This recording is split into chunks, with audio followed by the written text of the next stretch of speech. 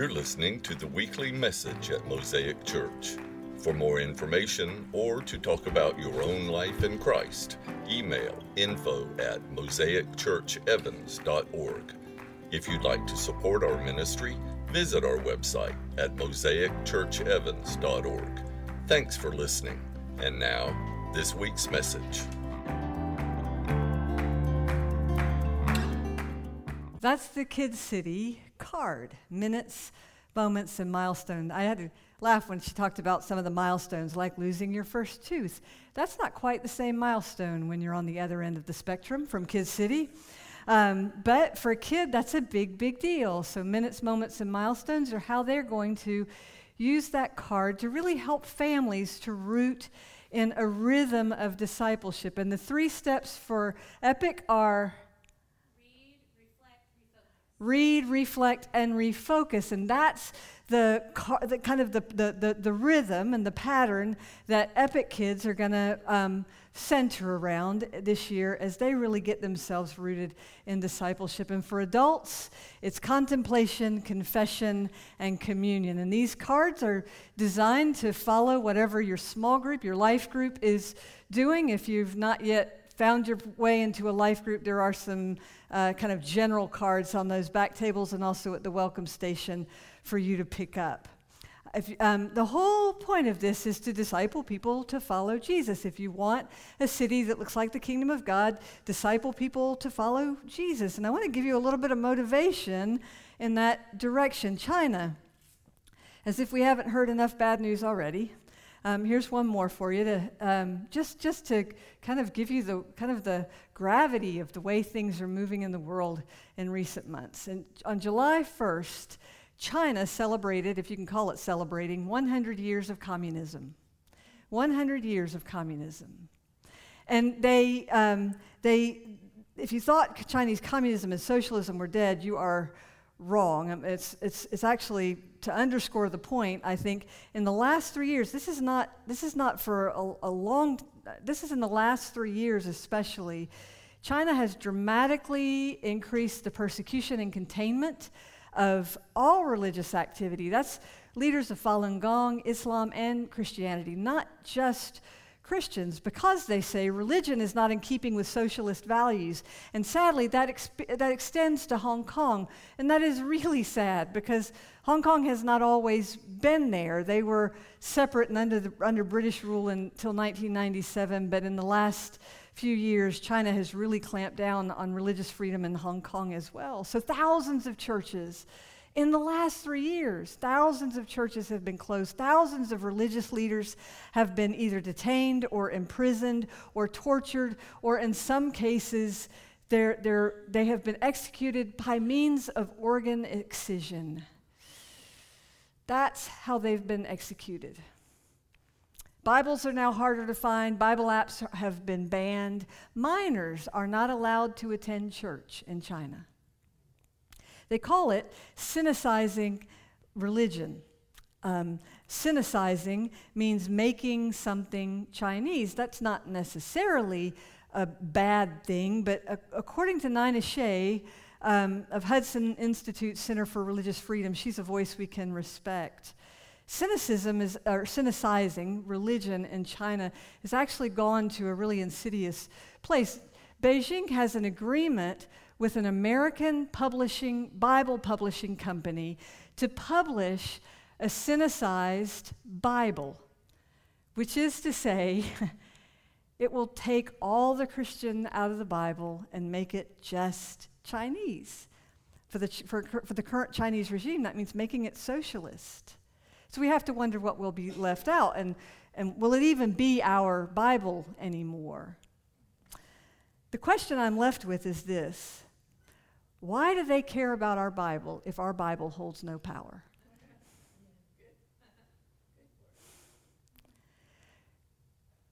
In fact, I think our Bible does hold power. So when we talk about things like corporate worship or the importance of Christian community or the importance of knowing the Word of God, friends, we're not just talking about Christianese culture markers. In other parts of the world, people are dying for these rights, and they're holding the line for these rights in a way that humbles me. These are followers of Jesus who get it, that if you want a city to look like the kingdom of God, you have to disciple people to follow Jesus. In fact, I want you to read this with me. Let's read it together. Ready? Go. If you want a city that looks like the kingdom of God, disciple people to follow Jesus. And that's the same for a country, for a culture, for a family, for a household. If you want it to look like the kingdom of God, disciple everybody inside of it to follow Jesus. I want that idea to stay in your mind as we talk through this three steps forward process. It's meant to be more than just another good idea. This isn't one of those, church things that you pull out in the fall so everybody kind of gets on board again. We're not under the illusion that reading the Bible is all there is to becoming a disciple. We're not under that illusion at all. Like, if I read my Bible, is that all I have to do, right? That's all God needs me to do. Not exactly. Actually, we're talking about how to become God's ambassadors. That's what we're talking about. So that the world we live in can experience, in the midst of a really hard time, the life and goodness of God. Because, as Christopher said last week, it is a righteous desire to long to make a better world. Let me get an amen, folks. It is a righteous desire to long to make a better world. But every journey has a starting point, and in the journey of discipleship, understanding the character of God, learning the voice of God, knowing the story of God, all that happens in the context of Scripture. When I was 28 years old, I came back to Jesus, and I was in church a little bit, but I was just barely Christian, like I was in church. That was kind of it. And then a friend of mine kind of tricked me into going to a Bible study. And I started going to this Bible study, and I remember when we first started going to the Bible study, it was like, man, these guys are way too fanatical for me. They're way too regimented. I was not that kind of, do things like the Spirit. But I did it, and it was amazing. It wasn't the regimenting or the system that they used that was the secret, but it was getting me to sit down every day with the Bible that opened it up for me. And I can remember still today sitting down with my Bible at my kitchen table and seeing the Word of God come to life for me. It was the first time in my life that had happened, and I'd been a pretty involved youth when I was a teenager, and I'd been a religion major in college, but for the first time in my life, I felt the Bible come alive. And Steve started going to Bible study too, because as he said, he didn't want to be left behind. He said husbands are the original left behind story. They don't want to be left behind when their wives get all excited about Jesus again. And so we started growing together. And as we grew closer to Christ, we grew closer to each other. And then this call to preach resurfaced, a call I'd had as a teenager. But this time it happened in the context of a scriptural call to go and make disciples. It was wrapped up in all the other stuff we were learning. So obviously, Bible study is not where we stopped, but it is where we started. This is where we began to hear God speak on His own terms about who we are, how He designed us, what He's called us to be and to do, and how He planned to use us for the welcome and advance of the kingdom of God. So as we said last week, Scripture contemplation is about hearing, that's step one. Scripture contemplation is about hearing God speak His intended message through the Scripture. It's about trying to understand Scripture, about trying to understand God on His own terms. We began last week, and we tried an example. Do you remember last week? It was a long time ago, but do you remember? We sat in here, we sort of made ourselves a little small group, and we used Genesis chapter 1 through the first couple of verses of chapter 2, the whole creation story, and we asked a couple of important questions of the Scripture. It's step one of those 3 steps forward for adults. The first question is, what does this reveal about God and His mission? And the second question is, what does this reveal about the people of God? So both of those questions are really meant to talk about God. So we talked about, in the context of that story, God's creativity, God's goodness, God's rest, and about God's desire to bring peace into our chaos, rest into our restlessness. And by asking those two simple questions of the story, we learned a lot of really good things about God last week. That's step one in the 3 steps forward, contemplation. Listening to the scripture to learn more about God on God's terms. Step 2 is confession. And usually we think about confession as, forgive me, Father, for I have sinned, and then we blah out everything that's horrible in our lives, and, and it comes complete with shame and guilt and all that stuff. But that's really not the way I see confession. I see confession really as a freedom gift. It's clearing the air. It's bringing everything into the light that I know I need to have reconciled in my life. It's not just and. Confession is not just where I've gotten it wrong, because we talk about confession of faith. And the confessions of my places where God has worked in my life, that's a confession. And so confession is also about not where I got it wrong, but also where I got it right. And it's confessing the places where I need God's grace, where I can grow, the places where I can move forward in my life. All of that is confession. So that's what we're going to do this morning. We're going to take 3 confessional questions and apply them to the same scripture passage we used last week, Genesis 1, the story of the creation. And here are the 3 questions. Where am I missing it? Where am I getting it right? And what's the grace that I need? Where am I missing it? Where am I getting it right? And what's the grace that I need? So I'm going to ask Don to come up. And let's just talk about these questions for a minute. If you can put the questions on the screen for me, that'd be great. So where am I missing it? Where am I getting it right? There they are. What's the grace that I need? Good questions, aren't they? They're good questions. They take what we've seen in the story, what we've learned about God, and they help us to bring it home, to deal with it personally, to deal with it like as the intersection of God and us. Right? That's what we're looking for. We're looking for the intersection of the kingdom and us. So Don Harris is going to read the same story for us from Genesis chapter 1 from a version called The Voice. We picked a different version this week. Mostly Don chose it just because it brings things out in the story that we never could have heard in the other version. And I want you to listen to this version with those 3 questions in mind. Where am I missing it? Where am I getting it right? And what's the grace that I need? In the beginning, God created everything, the heavens above and the earth below. Here's what happened. At first, the earth lacked shape and was totally empty, and a dark fog draped over the deep, while God's spirit wind hovered over the surface of the empty waters. Then there was the voice of God. Let there be light. And light flashed into being. God saw that the light was beautiful and good, and he separated the light from the darkness. God named the light day and the darkness night. Evening gave way to morning. That was day 1. And God said, let there be a vast expanse in the middle of the waters. Let the waters above part from the waters below. So God parted the waters and formed this expanse, separating the waters above from the waters below. It happened just as God said. And God called the vast expanse sky. Evening gave way to morning. That was day 2.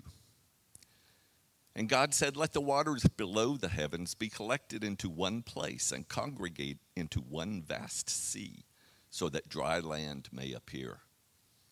And it happened just as God said. God called the dry land earth, and the waters congregated below seas. And God saw that his new creation was beautiful and good. And God said, earth, sprout green vegetation, grow all varieties of seed-bearing plants and all sorts of fruit-bearing trees. And it happened just as God said. The earth produced vegetation, seed-bearing plants of all varieties, and fruit-bearing trees of all sorts. And God saw that his new creation was beautiful and good. Evening gave way to morning. That was day 3. And God said, "Lights, come out, shine in the vast expanse of heaven's sky, dividing day from night to mark the seasons, days, and years.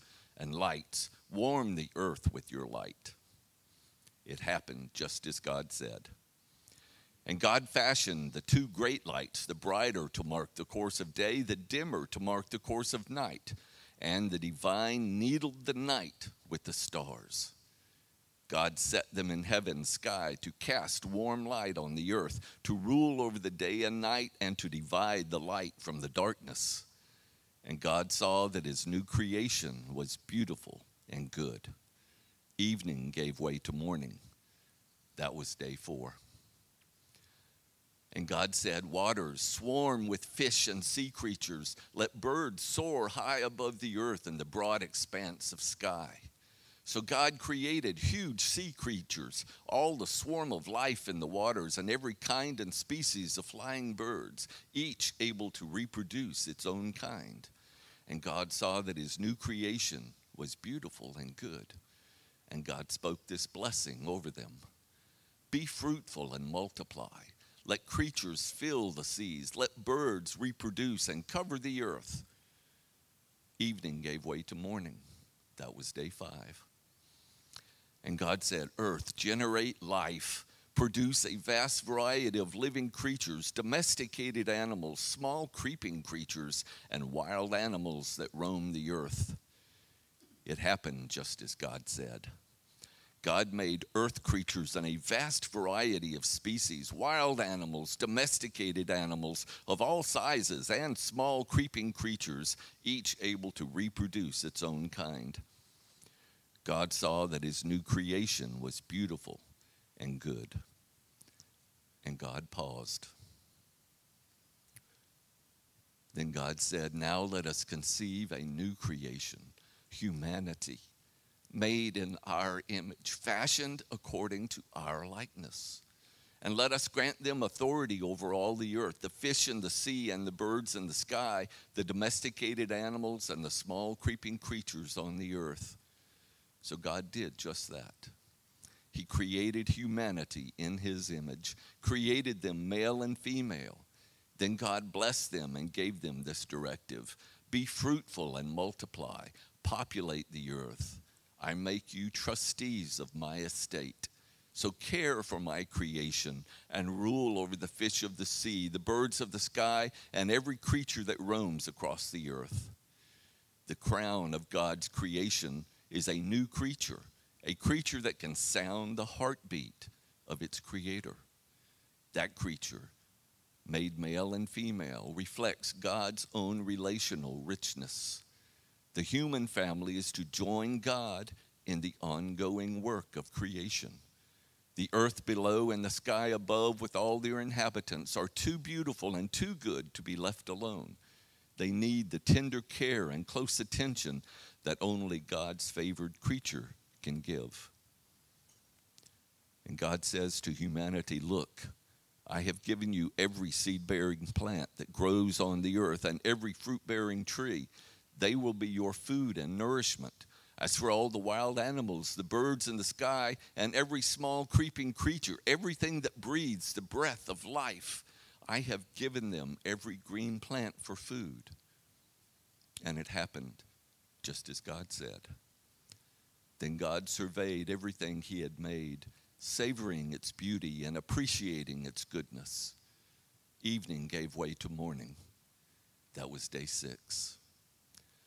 So now you see how the Creator swept into being the spangled heavens, the earth, and all their hosts in 6 days. On the 7th day, with the canvas of the cosmos completed, God paused from his labor and rested. Thus God blessed day 7 and made it special, an open time for pause and restoration, a sacred zone of Sabbath keeping, because God rested from all the work he had done in creation that day.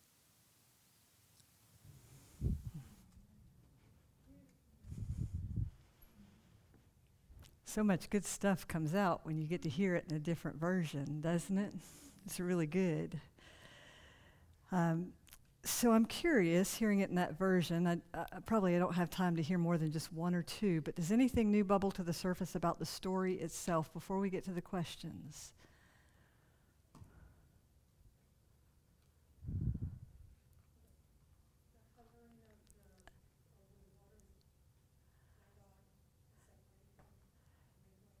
So the hovering over the waters with wings, yeah, the hovering with the wings. There was just the sense of the animation of that hovering was really, that's a cool thing to hear, isn't it? Yeah, that's good. That's good. Anything else? All right, let's jump into these three questions. Last week, the questions were about the story itself, but this week, the story is the same, but the questions are about us, and that makes it more personal. You're going to be tempted to answer these questions in the plural, but I'm going to challenge you to answer them in the first person. These are a little more vulnerable, especially the first one, where am I missing it?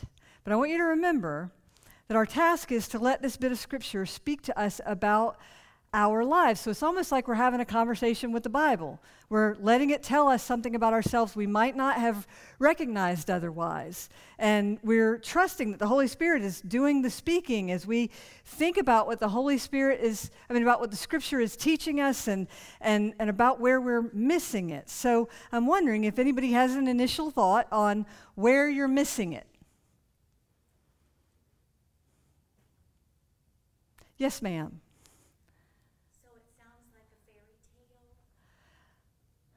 Yes. And a book that's drawn, it just seems like a fairy tale or a colorful cartoon. Uh-huh. But so it's easy to miss the awesomeness and the wonder and the beauty. Yes. That's really well said. That's really well said. So what she said is that it all sounds so much like a fairy tale that it's easy to miss the awesomeness and the wonder of it.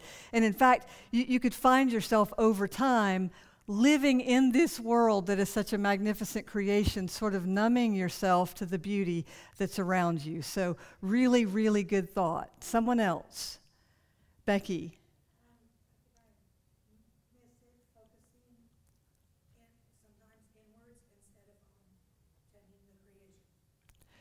So you miss it by focusing on words instead of tending the creation.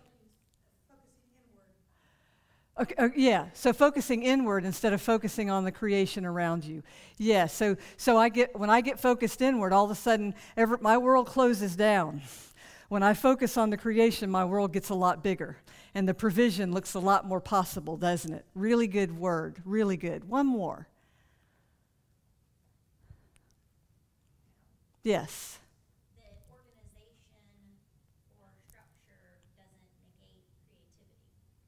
So where does that come down to where you're missing it? Because for me personally, view or think that I need great allowances for my creativity, professionally, personally.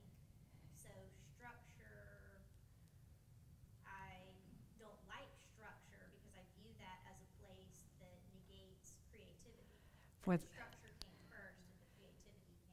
That's a really good point. So we can rebel against the created order, against the order that is inherent in creation. We can find ourselves rebelling against that because we think, well, we don't want anybody squelching all the creative juices, right? And so where we can miss it so often is in appreciating that life also needs to have order and structure to it. That's a great point. That's a great point.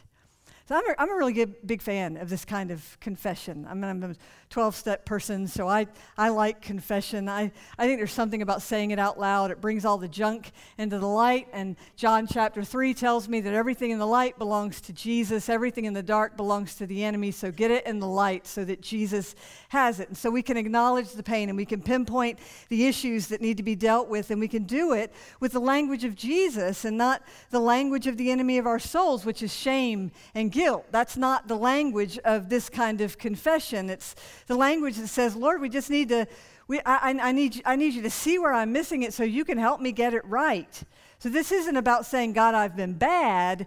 It's really saying, Lord, I'm beginning to understand myself as a sinner who is a deeply loved child of God by the sheer grace of God.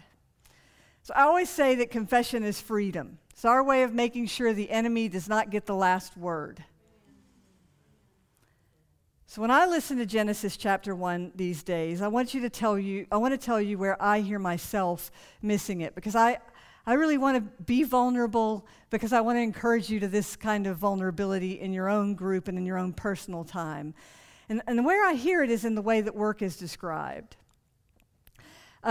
We're told that God made us rule over the fish of the sea and the birds of the sky and all creation. And a little further down in chapter 3, we remember that God gave us the land to work. In fact, in the Voice version, there's this beautiful section when he made humans and he made them, we're co-creators with God in the work of stewarding creation. And it's a beautiful expression of that particular section of that story. So on the creation side of Genesis 3, remember Genesis 3 is when the fall happened. But on the creation side of Genesis 3, work is meant to be good. It's part of creation, part of God's creative, joyful spirit. And to the extent that I turn it into an obsession or a tyranny or worse yet, an idol or an identity, I miss it. Everything goes sideways. My life starts to feel so much like this statement from Gordon Dahl. That he says, most middle-class Americans tend to worship their work, to work at their play, and to play at their worship. That sounds familiar to me, at least the first two pieces of it. I tend to live on the Genesis 3 side of work, not really thinking of it as tyranny so much as too much of my identity. I do that to the detriment of my own health, to the detriment of those around me who are learning from me. And so restoring it, getting myself back to the creation side of Genesis 3, it doesn't mean quitting work. It means learning to bring play to my rest and rest to my work. Because here's what happens when we make work into tyranny. Now then our rest becomes just trying to recover from the exhaustion. So when everything is ordered correctly, then work becomes my part of one of the ways that I live out my creative design, and then rest becomes play, and work becomes rest, and worship is worship. So we're learning to do that lately, and even in this community, we've kind of had this thought with the whole 2-year vision plan. We need to build some fun back into, because nothing sucks the fun out of life like a pandemic. Can I get an amen? So we need some times just to have some fun. So we've been encouraging people, just have some people to your house for no other agenda than to play with each other and laugh with each other and enjoy each other and eat some good food together. Have 2 or 3 people who are well. Just enjoy each other. Because here's the thing: we've argued enough. Let me get an amen. We have distanced enough. I need an amen. But have we loved enough and laughed enough as part of bringing healing into the world? And could it be that healing happens in the restoration of creativity and play? So that's the first question. The second question: where am I getting it right? People who do these questions tell me that folks who struggle with their self-esteem, they really struggle to answer this question. They want to answer it backwards. But well, I'll tell you a place I don't get it right. But no, there's actually a place for saying, here's where I am getting it right, or I am learning to get it right. Because, here's where I'm missing it and here's where I'm getting it right. Those are just 2 sides of the same coin, right? Once I realize where I'm missing it, now I can start getting it right, and I should start getting it right. It's a testament to what the Holy Spirit's doing in my life. So where are you getting it right as you read the creation story? Give me 1 or 2. Yes, Chuck. By looking at the story in 2 different ways, you get that perspective that is personally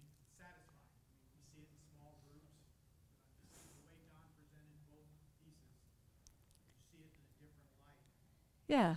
you may not get when you read this over and over and over again, the same story, looking at it from a different perspective like we do in small groups when somebody else interprets it. Yeah.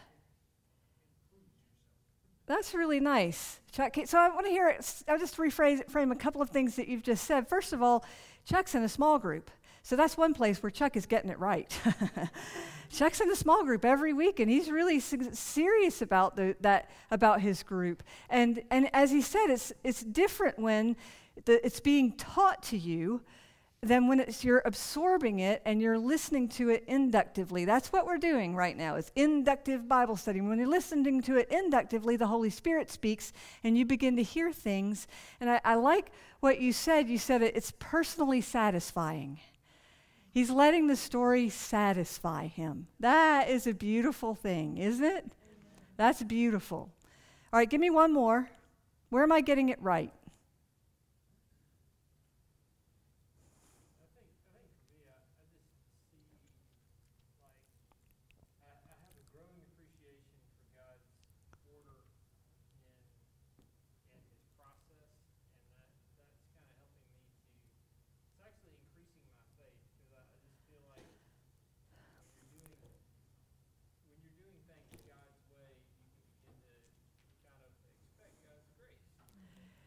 There you go. So Chris is saying he's got a growing appreciation for God's order and a growing appreciation for how following a process can actually lead to grace or can actually produce grace in your life. It requires some patience. It requires the fact that this is a process, not a moment. All my problems won't get fixed in a minute. But if I follow a process, then I will find myself in God's grace. That's beautiful. So let me give you a little bit more vulnerability, okay? Something, and this is kind of vulnerable, but is it okay if I tell you something that's a little bit more personal? Because you guys know, most of you, you've been here maybe when I've shared that I've been dealing with vertigo. I've been dealing with it for a while, like several years.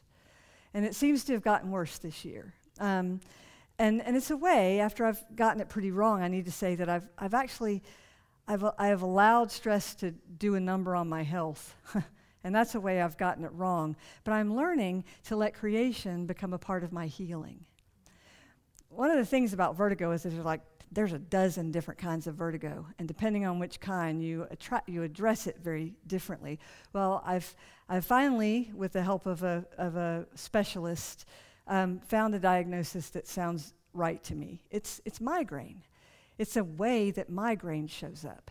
And that actually fits a bunch of other things that happen to be happening. And so understanding my vertigo as migraine means that I now know there are a lot of triggers to migraine. They give you this long list of no foods, like foods you cannot eat. And I'm also discovering that barometric pressure is a real problem for me, and so are hot showers. Who could have known that? And the grocery store can be a real issue. I'd never had that problem before, but Susan and Bill Ritchie, God bless their souls, rescued me from the grocery store last week when I couldn't get out. And so all of these issues and on this no list, right, can make you feel like like there's nothing, like the world is an enemy.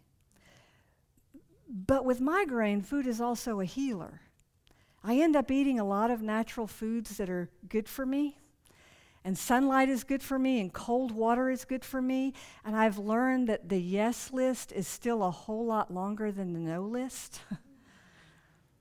So yes, food can be a trigger, but food can also heal. And weather can be a trigger, but light and water can heal. And as I listen to this creation story, I'm telling you guys, this all happened to me just this last week. I'm not making this up. I'm not trying to fit my story into an illustration. I found hope last week listening to this story. I listened to it, and I am reminded that God made plants for me. He made light for me. He made other humans with all their gifts and skills and their ability to diagnose my issues for me.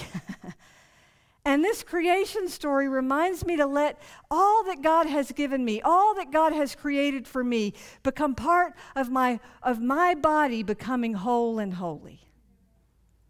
And my story and my little life, I now see it. It's like, well, I'm like a little microcosm of the gospel.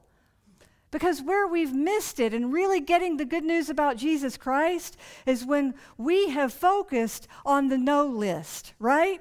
When we've turned Christianity into a long list of don'ts. When Jesus, holiness, is actually much more about the yes list. Come on, people. About the freedom from and the freedom to lists. About the places where we're getting it right. The gospel is so much more about what Jesus is asking us to do right than about what he is asking us not to do that's wrong.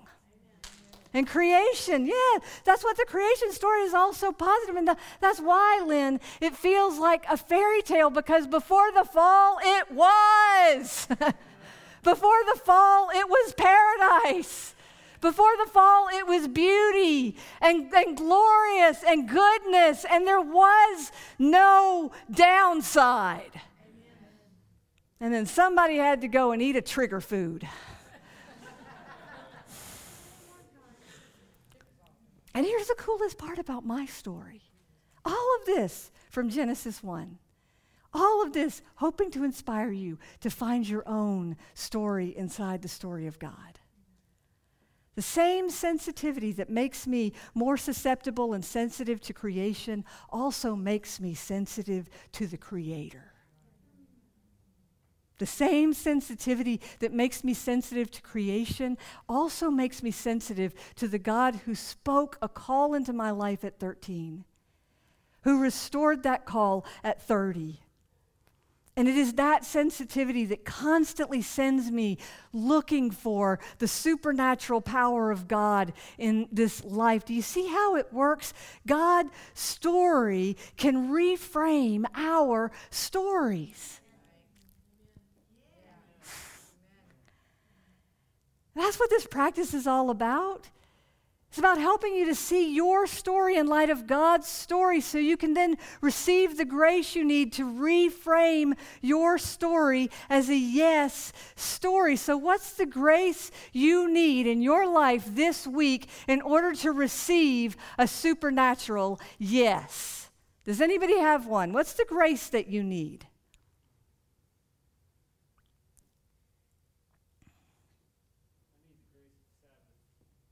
Chris needs the grace of Sabbath. Noted, his supervisor says. All right, somebody else. Give me one more. In light of the creation story, what's the grace that you need? If God says it, it will be. Yes. So you need the grace. If God says it will be. You need the grace to trust that, right? I need faith enough to trust that if you've said it, God, even if it's not here now, it will be here eventually. Amen. See, the question itself, what's the grace that I need, is so full of grace, isn't it? It's not a shame-based question. It's not an I'm not getting it right question. This is the kind of question you ask when you, the created one, are in the trusting presence of your Creator. It is an admission of your humanity, but also of the profound truth that God is for us. God stands ready to pour out grace. Think of the cross as a vessel that is just waiting to be tipped over, pouring out grace. So the question 3 prayer is this: you, Lord, are the one who gives grace, and I'm the one who needs it. And here's the place where I need it most. This thing right here, can you help me here so I'm not alone in this thing? That's a powerful thing. Where do you need grace this week? You know, the Bible, as we said, it's not the end game. It's not the place. We're not supposed to sit down in a Bible study and make it Christian recreation. A lot of middle class American Christianity is that. We fill our lives with Christian recreation, and the world never gets changed by that. The world doesn't get changed by that. But it is a place to start. Because until you hear the voice of God, until you know the story of God, until you really understand what God is trying to do in the world, how could we possibly become part of the transformation of the world? If you want your city,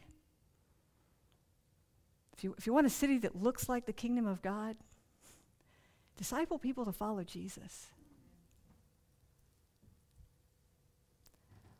I'm going to pray for you, and then we're going to receive the grace of communion together. If you need one of those little COVID cups, you can just raise your hand where you are, and somebody will find you. Actually, I need to ask for, thank you very much.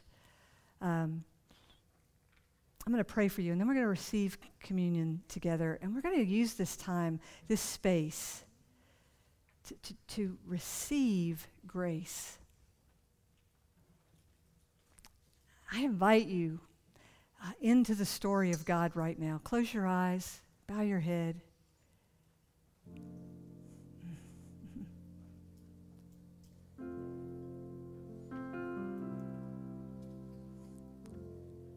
Lord, you're the one who gives grace, and I'm the one who needs it. I know that I've got kind of my own little stuff going on in my own little life, and I'm just thinking about what Becky said is so true. When I get all introspective and introverted and interiorly focused, my world gets too small. Jesus, I'm so sorry. When I think about the vastness of your creation, when I look at what you're capable of, I'm humbled, and I'm also a little embarrassed that I don't draw on that power more often. You, the most creative being in the universe, surely you are able to handle what is going on in my life. Surely you're able to handle what's going on in this world. Surely you are able. This week, I need grace, and you're the one who's got it. So I want to pray, Father, for myself, and I want to pray for my friends. Jesus, give us the grace to confess so the enemy does not get the last word on our lives. I don't want him to have the last word. I sure don't want him to have the word of shame or guilt or desperation or hopelessness or fear or anxiety. I don't want that word spoken over my life. God, I refuse those words. They're not kingdom words. I refuse them.